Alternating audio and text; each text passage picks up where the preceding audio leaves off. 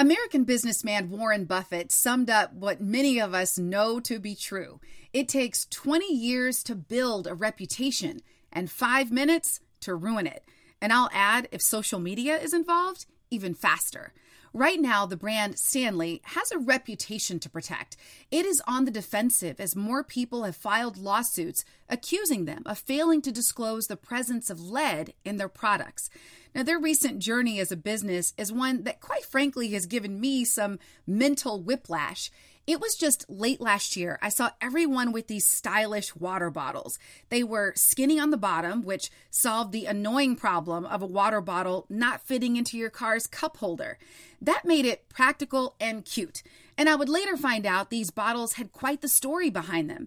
You see, Stanley, owned by a company based in Seattle, is a 110-year-old food and beverage container brand. Generations used and trusted their products, known for being durable. Then last year, the brand reached new audiences as their new Quencher tumbler went viral. It was a phenomenon. Folks camped out in front of stores to get their hands on special releases, and in one viral video, a woman shared how her car caught fire and the Stanley tumbler was not only still intact, but it still had ice inside. And the popularity paid off. In 2019, Stanley had $70 million in revenue. By the end of last year, that number had jumped to $750 million.